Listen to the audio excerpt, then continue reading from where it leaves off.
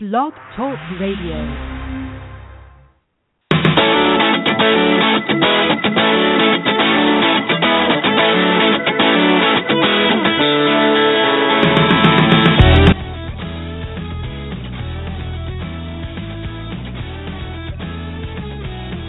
Hello and welcome to the latest edition of Outsports Podcast here on Blog Talk Radio. I'm Jim along with Sid. We're in LA where we're getting football back after 21 years. Sid, you ever see a game in LA when you were here? Or hadn't you not moved here yet?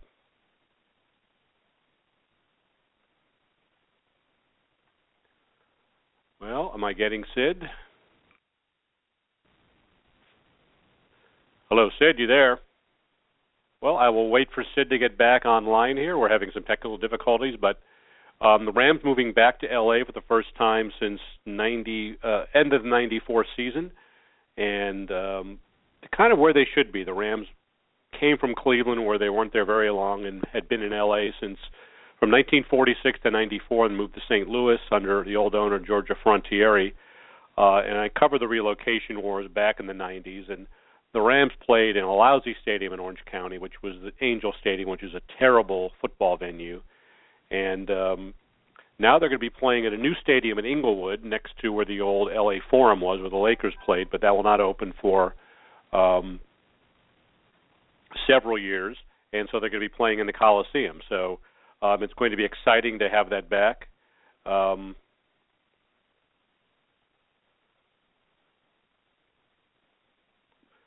so they'll be playing in the Coliseum for 3 years.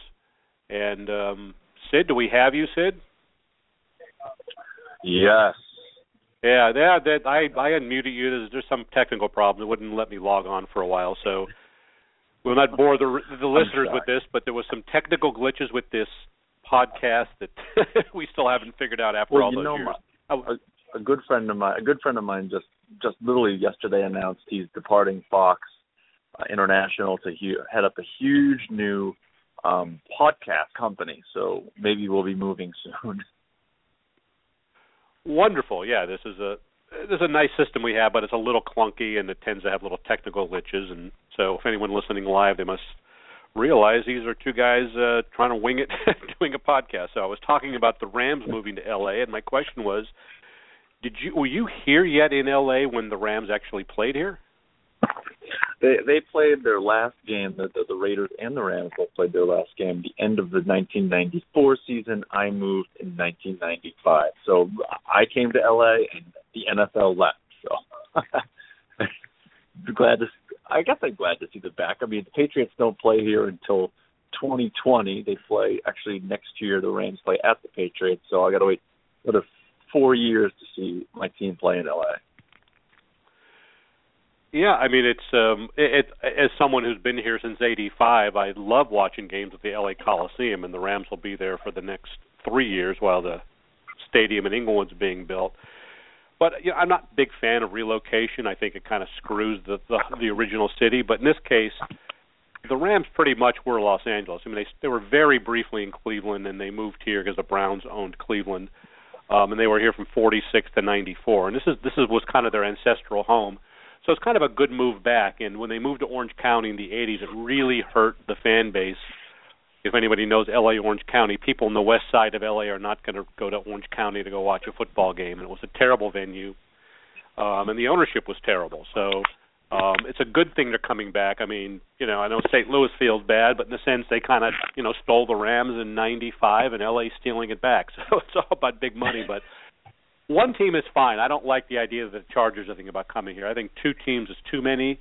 I think the Rams would be like the perfect team for LA, and leave the Chargers in San Diego and the Raiders in Oakland. Yeah, and I don't know the Chargers will move here. I mean, I guess they probably will, but listen, the NFL has thrived over the last 22 years since leaving LA. I don't even know why they had to move back. I don't believe that there's some huge, massive fan base screaming for the Rams to move back. I know the NFL wants a stronger LA presence. They're moving offices here. The network is based here. ESPN is making the same shift. So I guess LA is becoming the place to be for these sports companies, and they want to be here whether there's some huge groundswell for them to be here or not.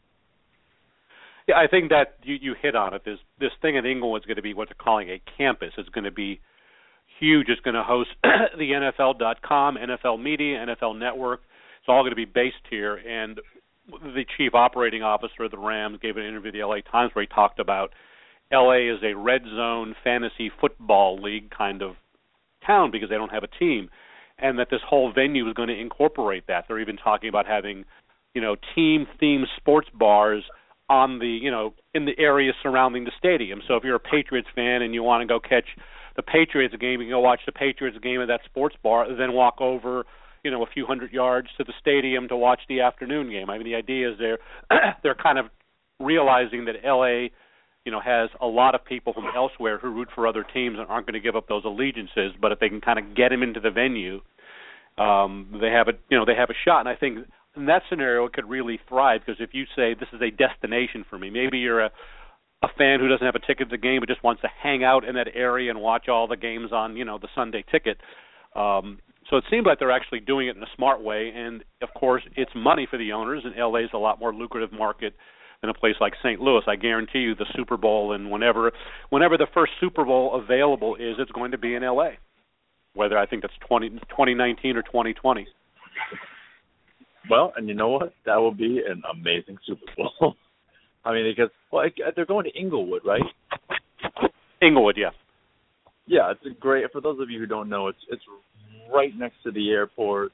There's a ton of opportunity to do other stuff here. It's about 20 minutes from Beverly Hills. It's about 20 minutes from Venice. It really is a good location. It's near where the Lakers used to play at the Forum. Pretty much almost next door. So it's the old Hollywood Park facility. So it's a great venue, and we'll see how that goes. We have a caller on the line. Who is this? Oh, you don't even recognize the number. I'm so disappointed. Oh, well, this is our friend from Indiana. Yes, our wonderful Colts fan that's feeling weird not being the postseason currently, but I think I've had to learn to live with this year. So.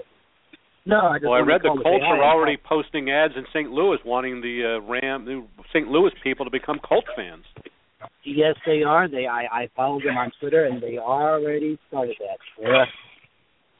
That was already started by them. And I can't believe them. They're only 240 miles away, so they're already trying to siphon those fans over to our side, which isn't a bad thing to do. But, I just want to quickly call and say hi and let you know that I am looking forward to the weekend. I will enjoy watching the Chiefs' defensive line clobber the Patriots' offensive line. That should be that'd be worth going to see that in person. Unfortunately, I'll be driving and most likely listening to it on the radio. Well, I agree. I think the Chiefs are going to clobber the Patriots. I think this is a 2-touchdown win for Kansas City, and either Denver or Kansas City will be in the Super Bowl. Sid's a Patriots fan who's sandbagging. He thinks the Patriots will win. So. No, I don't. I told you that. I've told you that all week long. I don't think the Patriots will win. I hope they do, but I don't see it. Oh, by the way, did you get my lovely little article I sent you via tweet? Well, I saw that Adam Vinatieri is growing a beard.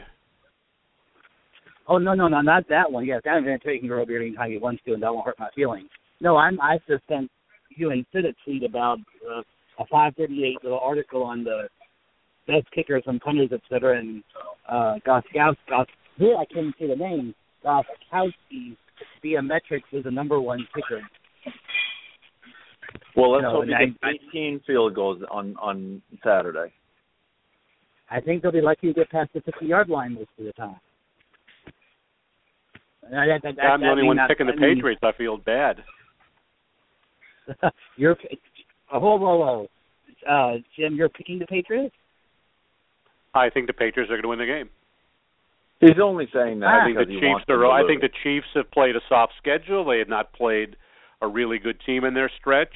They played a bunch of backup or injured quarterbacks, and I think their line will give Brady fits, but I just don't see them scoring a lot of points, and I think New England's going to win the game. Well, if I may quote Pablo Escobar very quickly from a couple of years ago, I just have 3 words for you. Alex Smith, man. If you watch Around the Horn, you would appreciate that quote. Anyway, I'll leave it. Want to say I'm just enjoying the playoffs, and I'll let you all go and let you get to your podcast.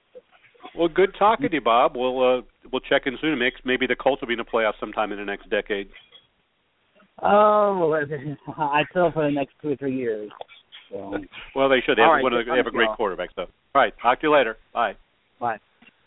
As our longtime listener, Bob Trucker, Robert, huge Colts and Adam Vinatieri fan. He texted me that Adam was growing a beard and his heart was going pitter-patter. So. Everybody has their thing. But he was not our hot kicker in our all-hot team. It was Brandon McManus. So. But let's talk about what we had discussed, what our main focus is, and that's the whole Kiss Cam thing. And do you want to fill people in on the latest Kiss Cam, in this case, not controversy, something kind of cool? Well, I guess it's always a controversy when the Kiss Cam's involved. Just a couple of guys who are gay, and there were a couple, they're Kings fans. They had actually tried to get the Kings to focus their Kiss Cam on them in the past, unsuccessfully. In this last Thursday, I guess, the Kings Cam turned to them, and during a game against the Maple Leafs, I believe, and the two did not disappoint. They it wasn't just a peck on the lips. They full on lip to lip, mouth to mouth kissed, and the crowd cheered, and it just, I think the crowd reaction shows you it's just not a big deal to these folks. It's not something negative that you need to shy away from anymore in sports. So I thought that was cool. The crowd reaction was particularly cool, and so they sent us a video, and the video, I mean, it's one of our most watched videos ever. 300,000. Yeah, what did it get? And counting. What's that? How many views? 300,000 so far. Wow. Well, it really it's sort of been a sea change. We've thought about it, that we really hated the Kiss Cam because for the longest time they would use same-sex or two guys together, whether or not they're a couple, as foils, as sort of a punchline. And the crowd would laugh and they would titter. But we've had the Dodgers with 2 guys on a Kiss Cam in last year, and the Kings now. And so I think it shows that, the audiences are wising up to that, and it's no longer considered a thing to joke about. It's considered something to celebrate. So maybe the Kiss Cams actually have a purpose that kind of go, maybe they haven't outlived their usefulness because they may have a bit of a restart. I'm curious to see if this were to happen in other maybe less cosmopolitan places, what the reaction would be. Oh, it would be the same. We know people have moved on, and people look for opportunities to express how welcoming they are, and I'm sure there are places where it may have gotten some quieter cheers or maybe even a couple snickers, but I think that for the most part, people have moved past this. It's the guys in suits in the front offices of big sports corporations that haven't gotten past this. By sport, I mean sports teams. They're the ones who haven't gotten past it. They're the ones who still think that Americans are stupid and Americans are backwards, and they have to, be careful around these kinds of issues. Most of them still haven't figured out how far America's moved past this. Well, it's also interesting when you look at surveys and other data that are finding what might be called a lot more sexual fluidity among people under 30, that people sort of much more open to the idea that they may want to experiment in a same-sex, fling once in a while. Maybe not that they're not going to identify necessarily as a gay person, but that even guys are a little less, for want of a better word, grossed out by this. It used to be they didn't care if they saw 2 lesbians making out, but 2 guys would freak them out. There seems to be a little bit less of that. And at least young men are a little more open to considering the fact that, maybe in the right circumstance, it might be something I might experiment with. And I think that's maybe part of it, too, I hope. Of course, I think people are becoming more in touch with how they really think. There's so much homophobia, as we know, is just latent homosexuality that people rail against what rail against their own truths, right? They project upon other people their own self-hatred. So, it's not a surprise that we find out that some of these people who have been the most anti-gay end up having issues themselves. And I mean, we've seen this over and over again, right? I mean, so often that the people who are the ones who scream the loudest are the ones that people wonder if they're gay, right? Denny Hastert is one of them. Yeah, well, you see that a lot with politicians who get caught up in some sort of sting operation or something, which is what was the whole outing debate in the gay media for years about, do you ever out anybody? And the consensus seemed to be you would only out a politician who was, openly anti-gay. I think that seems a little bit less now because there doesn't seem like there's much action that Congress is doing or not doing. The whole, you're not seeing in this campaign, gay issues really are a non-factor. I mean, gay marriage for all the, you'll hear the Republican candidates sort of say, they believe, sex, it should be between man and a woman, but it's not the hot button issue, and so they're not even pushing it. And so if it's not being pushed by anybody, I think the odds of someone being seen as hypocritical is less because it's not something that they're making their centerpiece of a campaign. Yeah, well, except for the religious folks, it's really the religious folks that. Well, I'm just waiting for some of these guys to get caught literally with their pants down, which would be the best. And I don't know. I've talked about it before. One of the leading religious guys in the country. He hit on me repeatedly at the Republican convention in 2004. And so there's that. I think a lot of these guys are obsessed with homosexuality, or they're obsessed with homosexuality. Well, the late Senator Jesse Helms, who used to be famous for his anti-gay hatred, I mean, he had a gay relative who was convinced Jesse was gay. I mean, Jesse Helms would read details of graphic sex acts, from gay porn novels into the congressional record to show how depraved the gays were. But it was like the weirdest thing. He would sit there on the floor to, Senate, nobody else was there, and just read these passages. And it was like this window into this guy who probably was turned on by the thought. But to him, he was trying to portray it as some kind of moral crusade. But, that's a guy who, you want to do a psychological study of. But I do think that seems to be lessening. There's still that pockets out there. But at least in a place like L.A., at a sporting event, I don't think that's going to – I don't have to worry about the religious right really kind of protesting a kiss cam at a Dodger game or an Angel game or a L.A. Ram game. Well, I remember back when there was at the gay night at the Phillies back in 2000, I think it was 2005 or 2004, and you had religious people show up and sit in the stands and unveil a homosexuality as sin, a giant banner, and I don't think the Phillies would ever allow that to happen ever again because,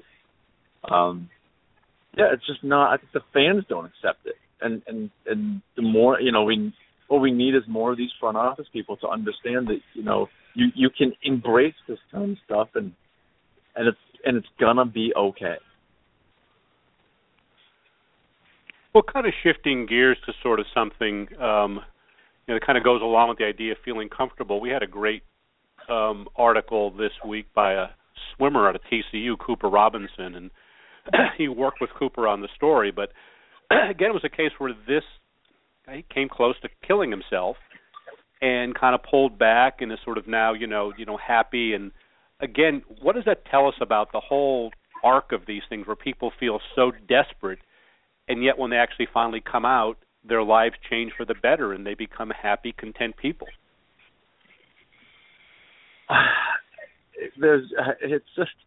think it's so difficult because from the day we are born, our parents, our friends, our coaches, people in the media, they push this expectation that we are straight.